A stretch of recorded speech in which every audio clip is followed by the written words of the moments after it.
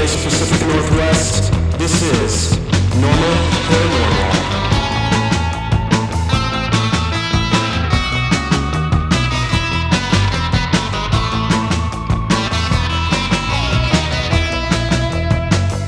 Tonight on the show, we're hanging out with Isaac. An IT professional who's seen some otherworldly tech. Did it beep? Did it boop? Where did it come from? And where did it go? These and other technical revelations in the episode you're about to hear. Beep. Boop. Beep.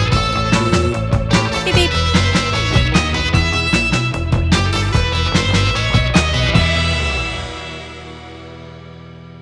All right, tonight we are here with Isaac. Isaac, how are things where you are? Things are great here. Yeah, it's really beautiful outside. We've got a second wind to our sort of summer, I guess, in the beginning of fall, and so it's a fantastic day. It is so beautiful, right? You gotta love those long summery days in fall. I just eat them up because I desperately don't want the summer to be over. Summer is my time. Yeah, I ended up actually on a rooftop patio last night, which is not something I usually expect to do in October. Yeah, that's fantastic. Awesome. Yeah. So Isaac, I think our listeners might be interested. What do you do for a living? Tell us about yourself. Okay. So I currently work IT. I support all of the technology in a kind of medium-sized marketing agency, some brand development. There's a couple offices in America that I actually support. We've got, we're here and there in the big cities. Oh, cool. And Portland too, which I don't know if Portland's a big city, but Sure it is. It's a big city in my heart. big enough. Okay. But yeah, that's what I do for a living. And then, I spend some of my time volunteering for social justice organizations. That's awesome. You sound like a busy guy. A little bit. Yeah. Yeah, what do you do for fun though? Do you get fun time? And for fun, what I do is I plan to play, to hang out and play video games at home. I just never get the time to do it. But the fun is pretending that I'll do that. So I'll read up and I'll be like, oh, this is a cool game. And then maybe if I'm lucky a year and a half later, I'll play it for 10 minutes. So you're very into fantasy. Yeah, exactly. No, that's great. I have been getting into board games lately. I've been forcing these times in my schedule to play sort of, what I like is these cooperative, just intensely overcomplicated board games. That's my thing. An hour and a half of setup, Set up? Yeah, well, that's exaggeration. 45 minutes of setup. And then the game takes how long? The game takes, if I could get enough people to play it regularly, it would probably be an hour and a half or two. But since we play infrequently, it's 3 hours per game. You should try it sometime. It's fun. That's like a Lord of the Rings movie. Yeah. The latest one I've been playing is The Thing, which is a pretty new game, but it's I've seen that one by Mondo. Yeah, it's an adaptation of the movie. It looks rad. It's so good. Yeah, there's a lot of paranoia and gaslighting and just animosity between friends. And so if you just want to destroy your friendships, in a couple hours, it's a great option. Yeah. How does it work? How do you play the game? So I haven't essentially, heard of it. Oh, no, please. One person starts off. Group of people. It says, I think 4 to 8 players, but the more the merrier. This game, I think, only is really great with 6 to 8 people. And one person will start off infected and the others are not, but nobody knows except for yourself. If you are yourself. And collectively you work to, the premise of the movie is that they're in Antarctica and they suspect one of them has been, doppelganged, if that's a verb. I think it is. Yeah, right. Yeah. So somebody's been doppelganged perhaps, and they're suspicious of that. And they spend the whole time kind of trying to search the facility to find the thing, this alien thing. And so in the game, you're searching the facility, trying to find the thing and destroy it. In the meantime, one of you is also part of this enemy thing. And then as the game progresses, you have these times when other people may become infected. So by the end of the game, it's possible that 2 or 3 people are going, by the end of the game, definitely 2 people will be infected, possibly 3. It reminds me of a game we played at my summer camp called Poison Ivy. you know, Oh. a little less intense, but it was like people infecting each other with poison ivy. You had this like secret handshake. And if you were poison ivy, you would give it to someone else and then you had to like die a dramatic death. I don't know why we played this at a church camp, but we did. Oh, well, yeah. I don't know. that's Every intense. instance of poison ivy I ever got was at camp. So Every instance I've had was deadly. false. Well, I don't know. Poison ivy sounds rad, but I'm much more interested in the concept of alien movie. What's your favorite alien movie? You know, it's funny because we were just talking about, so previously I had been thinking about this and I had a quick answer, and I'll go back to that because that's my answer. But now that we've been talking about the thing, I almost want to say the thing. But but I'd honestly, you know, alien panic aside, you know, I think on the larger scale, I'm an optimist and I like Contact. Oh, Contact has always been my go-to. nice. Yeah. How many times do you think you've watched it? Probably 11, 12 times, I think. You got it on VHS? No, I have it these days, but yeah, right. I took that as a serious question. I was like, no, I don't. No, I have been seeing it. It actually airs theatrically in Portland pretty frequently, but I do have another copy of it on DVD right now. So It's a classic. it is. Is there a character in that film you identify with? And I guess the character could be human, alien, or anywhere in between.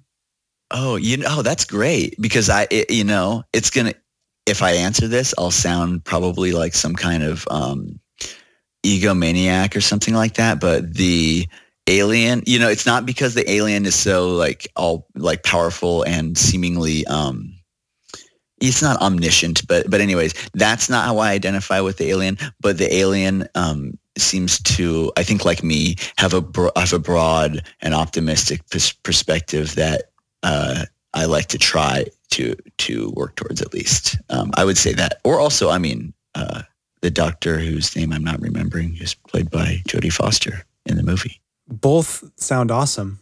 Yeah. But why didn't they call the movie The Optimistic Alien?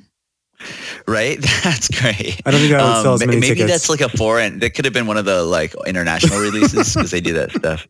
Yes. What if I chose Gary Busey's character as my favorite character? There is never anything wrong with Gary Busey's character.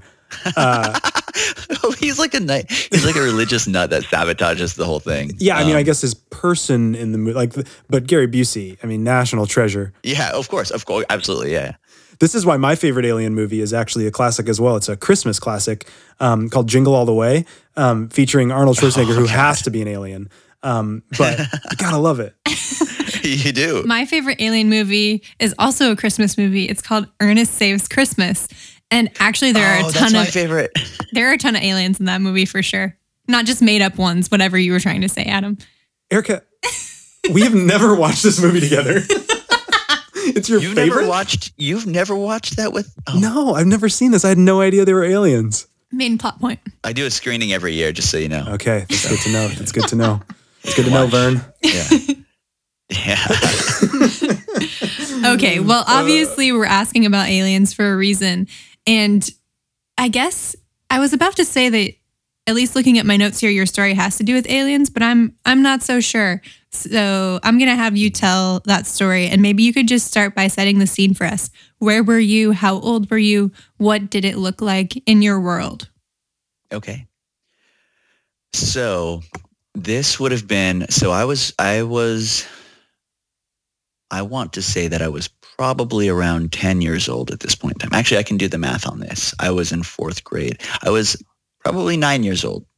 And I was in the yard with my brother. And we lived out not too far from here, but we were out in the country where I grew up. And it must have been summer or fall because it was getting later. It wasn't dark out yet, but it was getting later and we were outside, and I remember we were not bundled up in any way. So it must have been, fair weather season. And it was, nice blue sky day. And my brother and I, who knows what we had been playing. We were, we played together because there weren't a lot of people around, but we also, we're older brother and younger brother, and so also a lot of like, bullying and animosity. And it just, who knows what we're doing, if we were picking on each other or something. But suddenly this is my recollection, is that the sky, the majority of the sky, I want to say like a third of the visible sky was covered by this object that just seemed to sort of like appear. And I remember seeing, lights and strange little, patterns and doodads on the bottom of this thing. And my brother and I both feeling pretty shocked by this thing. It just sort of like stopped and slowed and just sort of slowed over us. And I very much remember this at the time, thinking when I would describe it, very soon afterwards, of its length in football fields, because I don't know why that's like all of our standard measurements for like, like still human approachable, but nearly incomprehensible kind of distances, Yeah. It's like football fields. Yeah. It's the big thing that we have in common, I guess. So I remember thinking of it in terms of like, bigger than a couple of football fields is what it seemed like. Couldn't tell you what the height was, where it was at. And then who knows how long that lasted, probably just long enough to sort of get this impression. And then it just, flashed out. And wow. But yeah, my brother and I were just like in awe and ran inside to tell my mom. And here's, it's hard for me to tell this story without coming in, from perspective, current perspective, because memory is such a, it's an interesting thing. It's kind of a slippery beast. Totally. Yeah. And I've since gotten some of this from briefly talking with, my brother or my mother, but that's, this story is going to start to spiderweb when I get into that stuff. But anyways, purportedly I went in and talked to my mother, and she had the wherewithal to separate us and then ask us each separately about this instance. Right. And I found this out by asking her recently. I had just sort of had this recollection of this thing. And I was like, hey, Ma, what, do you remember this thing happened? Because I thought, did I make this up, And she was like, no, that happened. And then I separated you and Brandon, and I asked you each separately what your stories were, and they matched up, and that was really wild. And I thought, wow, that's I trust my mom's memory more than my own at the age of 9. So anyhow, that was about what the instance was. I don't have a whole lot more detailed. It's just, again, the memory of it is those images. At the time, I remember being like thoroughly excited, and I talked to people about it for a while, but I have no idea why I even got over it, but I did probably not too long after that.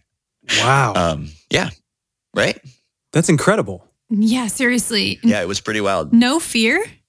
No, I was always excited about, I had spent my youth before and after that really excited about contact with aliens. And that's probably, again, why I love the movie Contact, right?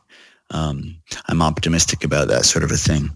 I've always been excited about different things and different people, and things that I don't understand. I try to keep an open mind about it. And I think even when I was young, that was I thought, if they're coming, like, we'll sort it out, we'll figure it out. It'll be fine. What do you think it was that you saw, and has your idea of what it was changed ever? Or do you still kind of have the same category for it as you did the very day it happened? So I have two completely divergent paths. It's very dualistic, my thinking of this, right?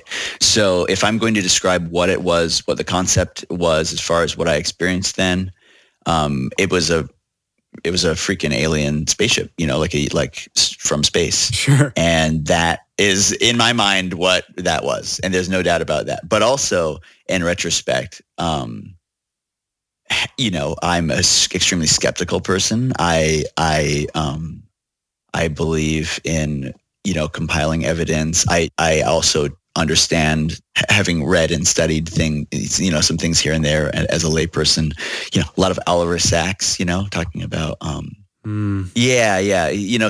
his exploration of human mind and perception and, what constitutes our realities is really interesting. And he's got a lot of scientific research that really does open up, the possibility of like our, experiential or remembered realities, being questionable.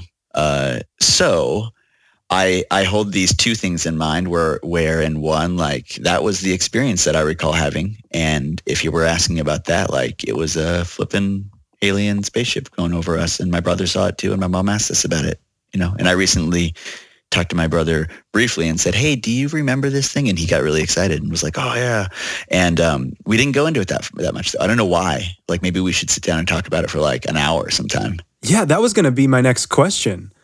Like, what did your brother think about this? Because it's interesting. You have the two sort of dualistic thoughts about what it could have been, but you've got corroboration seemingly, right? Like, how did your brother feel? I mean, at that moment in time, as well as maybe now, but more so back then, like what was his initial experience of it? What did he think about it?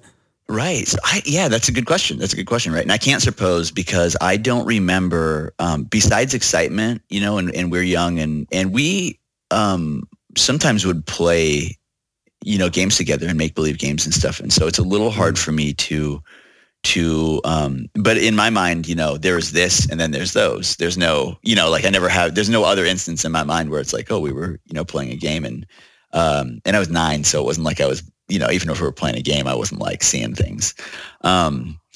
So yeah, it's all of these things lead to this sort of like foggy and nebulous, I don't know. Has he said the words freaking alien spaceship? I don't think he said freaking, but he, I'm almost positive, we could go back to him as a source, that his understanding of it was, I mean, there's no doubt in my mind that his understanding of it was that we saw an alien spaceship, He, I'm not going to cast any aspersions on him. He's a smart guy. He's, Sure. He's an engineer. He's an engineering minded person, but also, I'm not sure if he is as, and I don't say this in a way that I mean as an insult, but I'm not sure if he's as skeptical as I am. Maybe in that experience and maybe in general.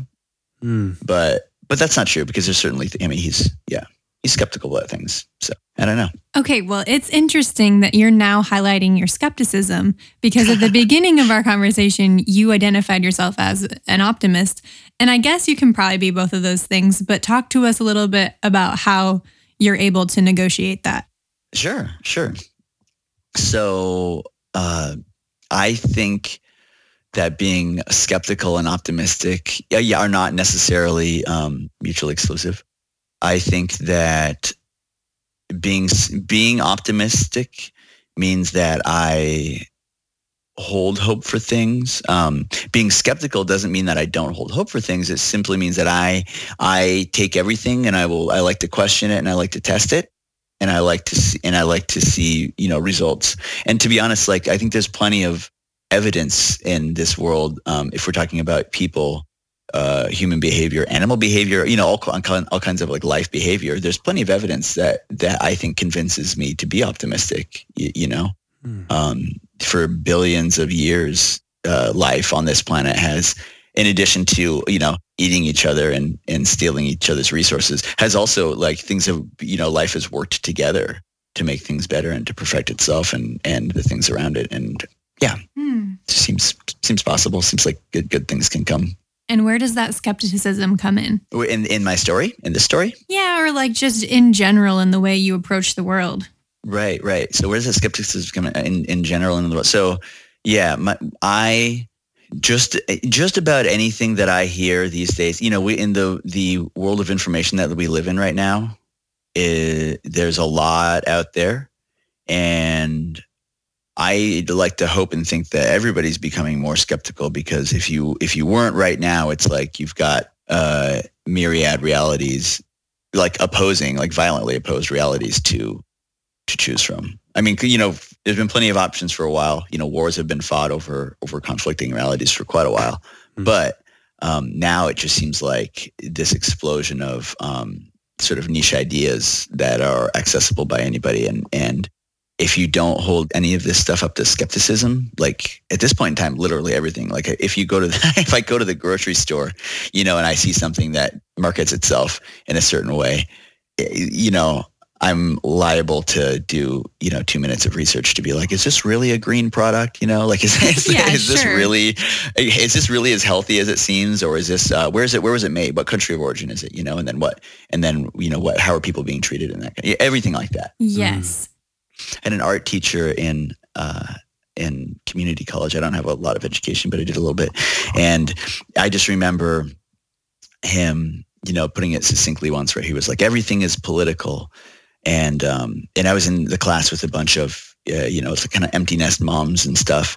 And I remember a lot of them being like, well, I just wanted to, paint a picture of the McDonald's logo. And he's like, well, that's political. And they're like, what? and it is, it totally is, So there's skepticism there.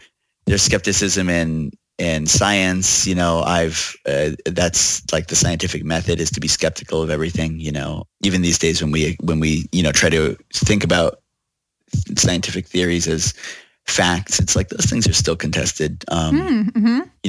Clearly they've taken us far and they've taught us a lot, but every 10 or 20 years, everything's getting upended regularly. And it doesn't mean that we need to sit here and be like, well, this is BS because it's going to be different later. It's just stepping stones on the way to understanding. Yeah. That was a rant. It wasn't a rant. I asked you because I wanted to just know a little bit about how you approach the world. And if I had to sum all that up, you could correct me if I'm wrong. Mm-hmm. I would say you have an open heart and a critical eye. Yeah, that sounds good. I'll take that. That sounds like a greeting card. Thanks. Yeah. Yeah. Okay, so speaking of skeptics, I'm curious here. You've got you and your brother who very closest to the event, but you immediately went in and talked to your mom. Mm-hmm. Was she skeptical? What did she say? Do you remember what she said? She wasn't skeptical. She was skeptical. So I'm sorry. The definition of skepticism, I just kind of I kind of shat on it just a moment ago. She was skeptical. The fact that she took my brother and I apart and asked us about these instances separately, it was, first of all, when I asked my mom about this, when I say recently, it was sometime in the last 6 years, right? Mm-hmm. It really impressed me that she had the wherewithal to do that. And I love my mom, and she's very cool. She's very smart. She's a very loving person. She's also very optimistic, I think, and open, hearted. And I don't think about her skepticism a lot or savvy a lot. Although she's clearly got it. She, was raised religious. I guess I was too, but, Lutheran, and I don't feel like it was particularly strict. I had a pastor who introduced me to Nietzsche and stuff. Like we were, it's pretty cool, pretty laid back. Yeah.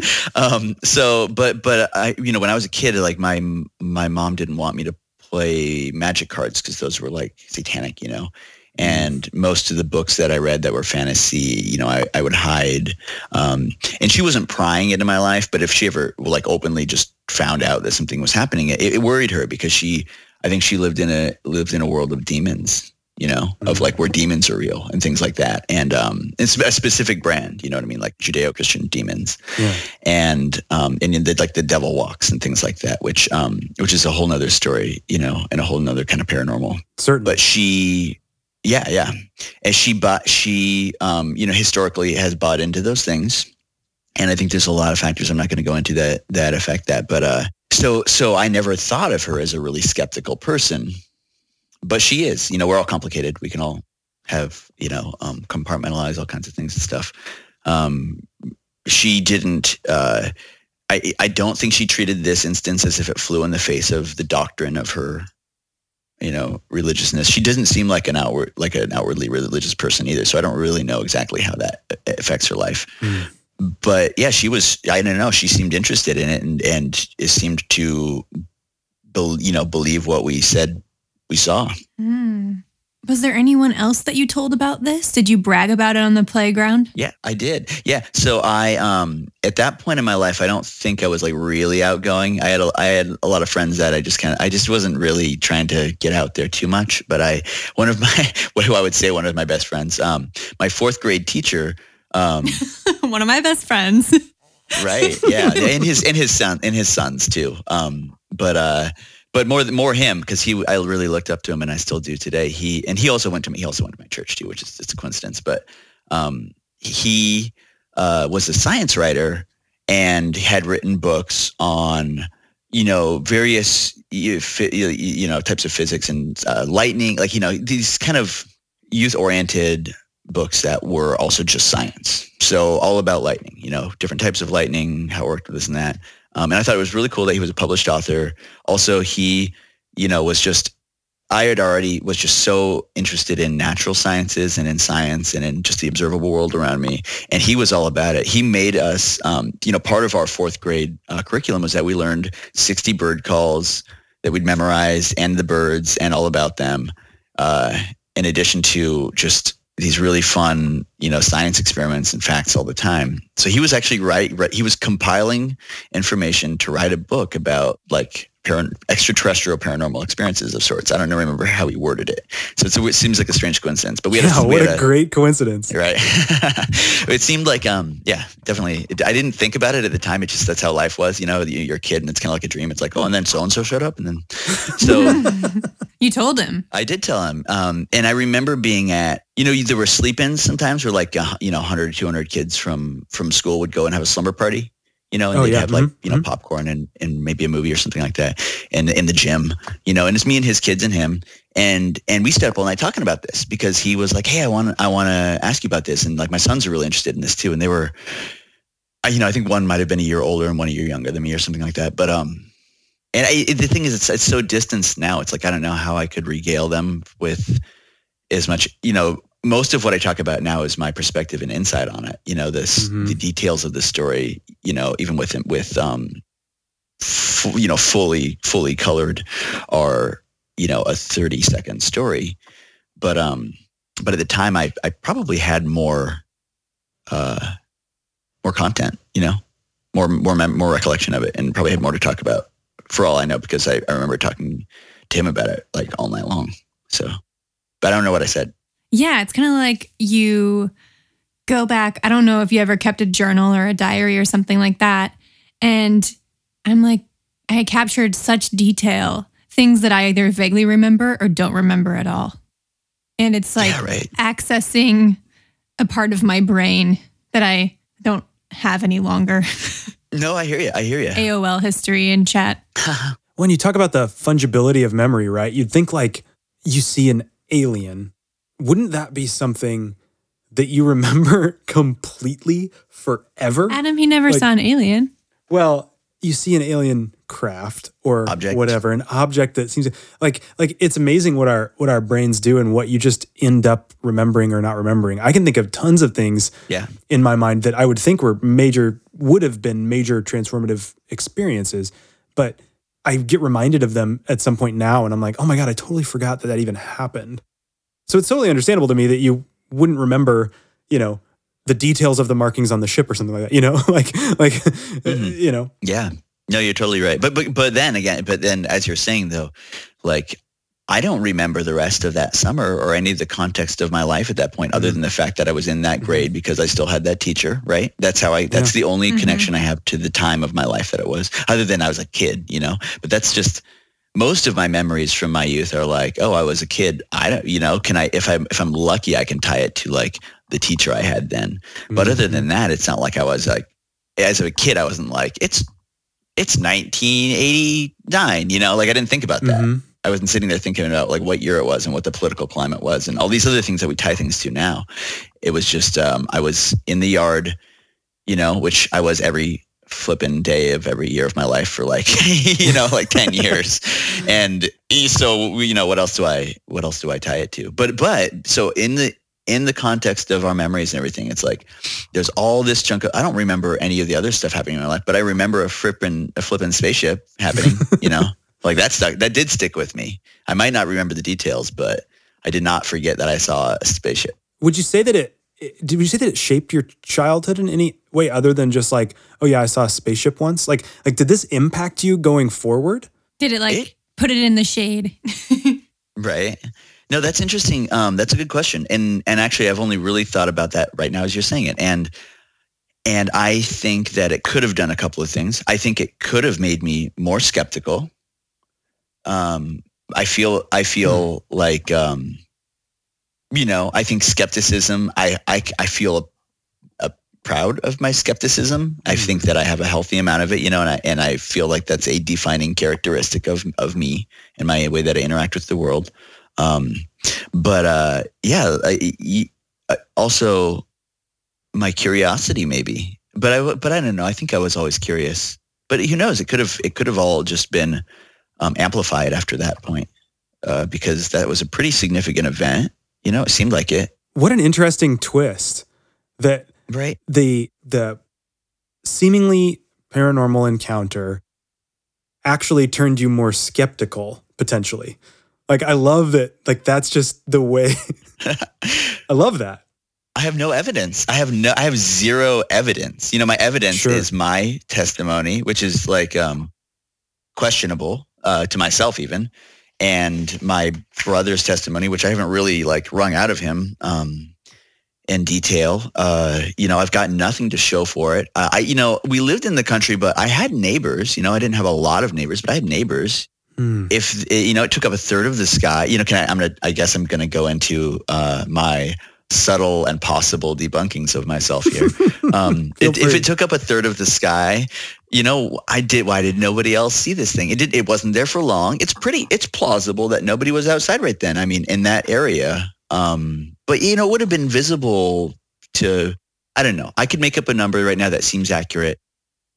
It was not a hugely populated town that, as much as space as I thought it was taking up and the height that it was at, that would be visible from a lot of areas, at least as a thing in the sky, that a couple thousand people lived within eyesight of this thing, even if it was somewhat distant eyesight. So it could go either way. You could convince me that nobody would have been looking at that moment out of 1,000 people in a pretty spread out area. Or I could also just say oh, come on, somebody would have seen it, So it's really so easy to be skeptical. There's nothing in my mind that is just the best thing I have is that my brother said he saw it too, but how much is that worth? Well, okay, here's a question I'm wondering. Where does the impulse come from to need to corroborate it? Why isn't the memory enough? I don't need this to be resolved. So I actually, in that question, I might just answer with that. I actually don't need it to be resolved. The mystery of it is actually interesting. And it is maybe more valuable. I don't know.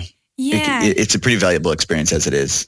Mm-hmm. And it's one of those things that, at least if it happened to me, I would love kind of just wondering about it and thinking about it. But, yeah, there are witness testimonies for all kinds of horrible stuff, and that is necessary in law and reporting and all kinds of things. I don't quite know where I'm going with this, but in those cases, it seems more urgent to be able to prove it. And in this case, you're kind of free of that. I've got some thoughts on that if we can kind of go into a tangent. Sure, yeah. Related to this. So our current political and just social climate is, I think, deeply tied to this sort of phenomena and just the idea of, corroboration, eyewitness as evidence, things like that. We just had, and I don't want my attitude towards this. My attitude towards this incident in my life does not reflect how I feel about the value of such testimony in other cases and at large. And I want to state that clearly, because we just had an instance where, a Supreme Court justice was confirmed despite very plausible testimony by people who accused him of sexual assault. The same with our president, extremely plausible. We convict people on far less evidence regularly. All you need are witnesses, credible witnesses, and it happens all the time. And frankly, when investigation is done appropriately and you find people are credible, that's legit. We need that. Because we don't have recordings of everything. We just don't. We don't have the solid evidence of everything, and so we do have trust that we establish amongst ourselves, and we have ways of doing that within a pretty like valuable amount of credulity. So I don't apply that like I recognize that, and in that respect, it's like if this were whether or not I'd seen this thing had happened was like a matter of vital importance to like lives. And right now I would be like, well, yeah, that happened. I wouldn't really argue about it too much more, to be honest, if that were the case. But as it is, it's like, it's not, it's got a different value. It's got a value in which I get to explore it and figure out like what really is happening here. I don't know if that even makes sense. That was another rant. That's great. I don't think of it as a rant. It's a beautiful answer. Okay. I appreciate you articulating that because it's what I was kind of thinking too, is like you have the freedom to just daydream about it, Yeah. Yeah. And part of me, and there is that duality, like part of me is like, well, that happened, when I was maybe this was after that point, but I'd always had this idea like, I kind of remember, actually, I do remember, I say kind of almost because it's kind of embarrassing, but whatever, I'll talk about it. Like, I remember, because I was raised in the Lutheran church. And so I actually, I'd pray going to sleep sometimes. And the interesting thing about it is like what the stuff I would pray about. And I'd pray really weird things like, that were not that were probably not things that like the church would have been like, hey, pray for this. And I would be like, I remember weird things like, I hope that the devil, really comes to some good understanding and learns and becomes a better person, or like, or I hope, right? Isn't that weird? But I think that is actually like the kind of person that I am today. Although I still want to just work towards justice, I still kind of just hope that like everybody just kind of comes around. But I also remember like just being like, I hope aliens come by and take me and show me some stuff. And to this day, I'm not going to pray for that because that's a whole nother thing that I'm not really, like I'm skeptical. It's like highly skeptical, but just like, entertaining the idea of something being really interesting. Like, yeah. I mean, that would be, I have anxiety now that I never had as a kid. So there's a good chance I just have a heart attack instead of embracing it. But ideologically, I think that would be pretty sweet to like just go up in a spaceship and, have some people show you some like a really rad perspective on the world. Totally. Right? I was actually going to ask you that question. Like if you were searching for another experience, like if the mystery is enough for you from the past, or if it's one of those things where like, oh, I would just love to see it one more time just to validate. Yeah. I'll give that like, so we've got a very limited amount of things we can do and things to spend our time with here on Earth and day to day. And there's so much right now going on like tangibly. And there's so many things that I can try to get involved in that to be like, frankly, I'm inefficient with my time because I want to do too many things. But I don't have the time to do, like I said earlier, like even play a video game or whatever, because I'm not managing all that stuff quite right. And I don't spend any time actively searching for to sort this mystery or to contact it again, whatever that means, right? I don't spend any time actively doing that. But in the vastness of the mind and in my dreams and in like fleeting thoughts here and there, like, oh, it's absolutely like a great, like that's great. That's cool. I would be super into the idea of that happening. Like reestablishing connection with a thing that frankly I just don't know. I don't know if it's there. I don't know if it's real. I don't know if I've seen it. I don't know if I've met it. I might have. But again, like I've got bigger fish to fry right here. But if that happened, I'd be pretty interested. Yeah. What an incredible story. I love the sort of uncertainty that you maintain through all of it. Thank you so much for coming on the show and sharing it. and, being vulnerable with us and going into such detail around, I feel like I learned so much about you in this. Yeah, the way you tell the Probably, story, yeah. you create even like a hazy atmosphere as I'm like establishing the camera shots in my mind. Well, that was fun. Yeah, this talk was so much fun for us. And if you see another one, let me know. I will, yeah. Although if I see another one, the hope is that I'm hitching a ride. So Right. see. Shoot us a text from wherever you end up. Pick me up, please. Unless it's bad. Yeah, I'll let you know. And maybe we'll talk about it. I do have other experiences we can talk about some other time too. That was just one. Well, Fantastic. we will have to have you back. Yeah. Skeptical of all of them. But hey, they're here. That's great. Well, thanks so much, Isaac. Have Talk a great to you afternoon. later. Yeah, thank you for having me. Take care.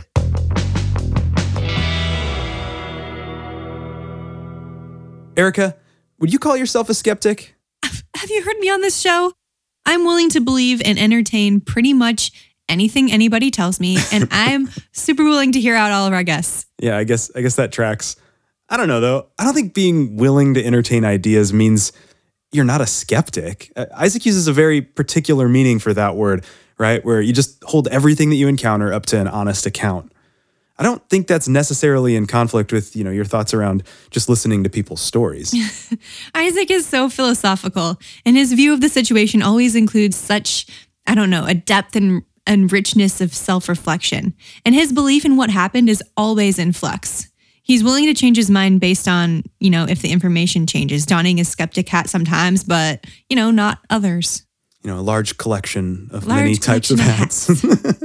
Yeah, but that's why it's so interesting to me that even though he seemingly has this corroboration from two people, his brother and his mother, both of them, he still doesn't feel comfortable saying that this situation was anything out of the ordinary.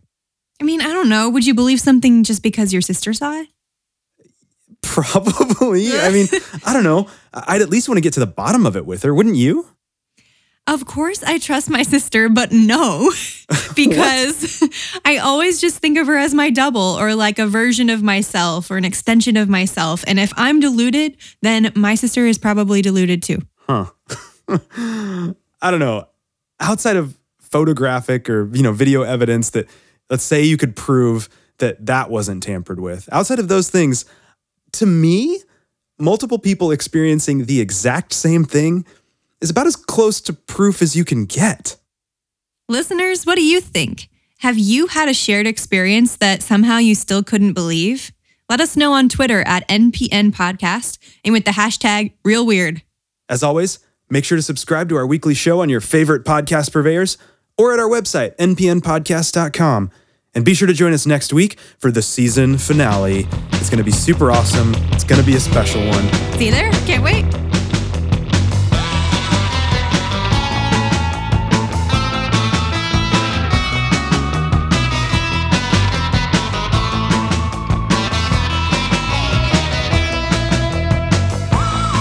Normal Paranormal is a Super Secret Club production. Our theme music is by the Envy Corps. Visit our website, npnpodcast.com, or our Twitter, @npnpodcast, for updates and the latest episodes.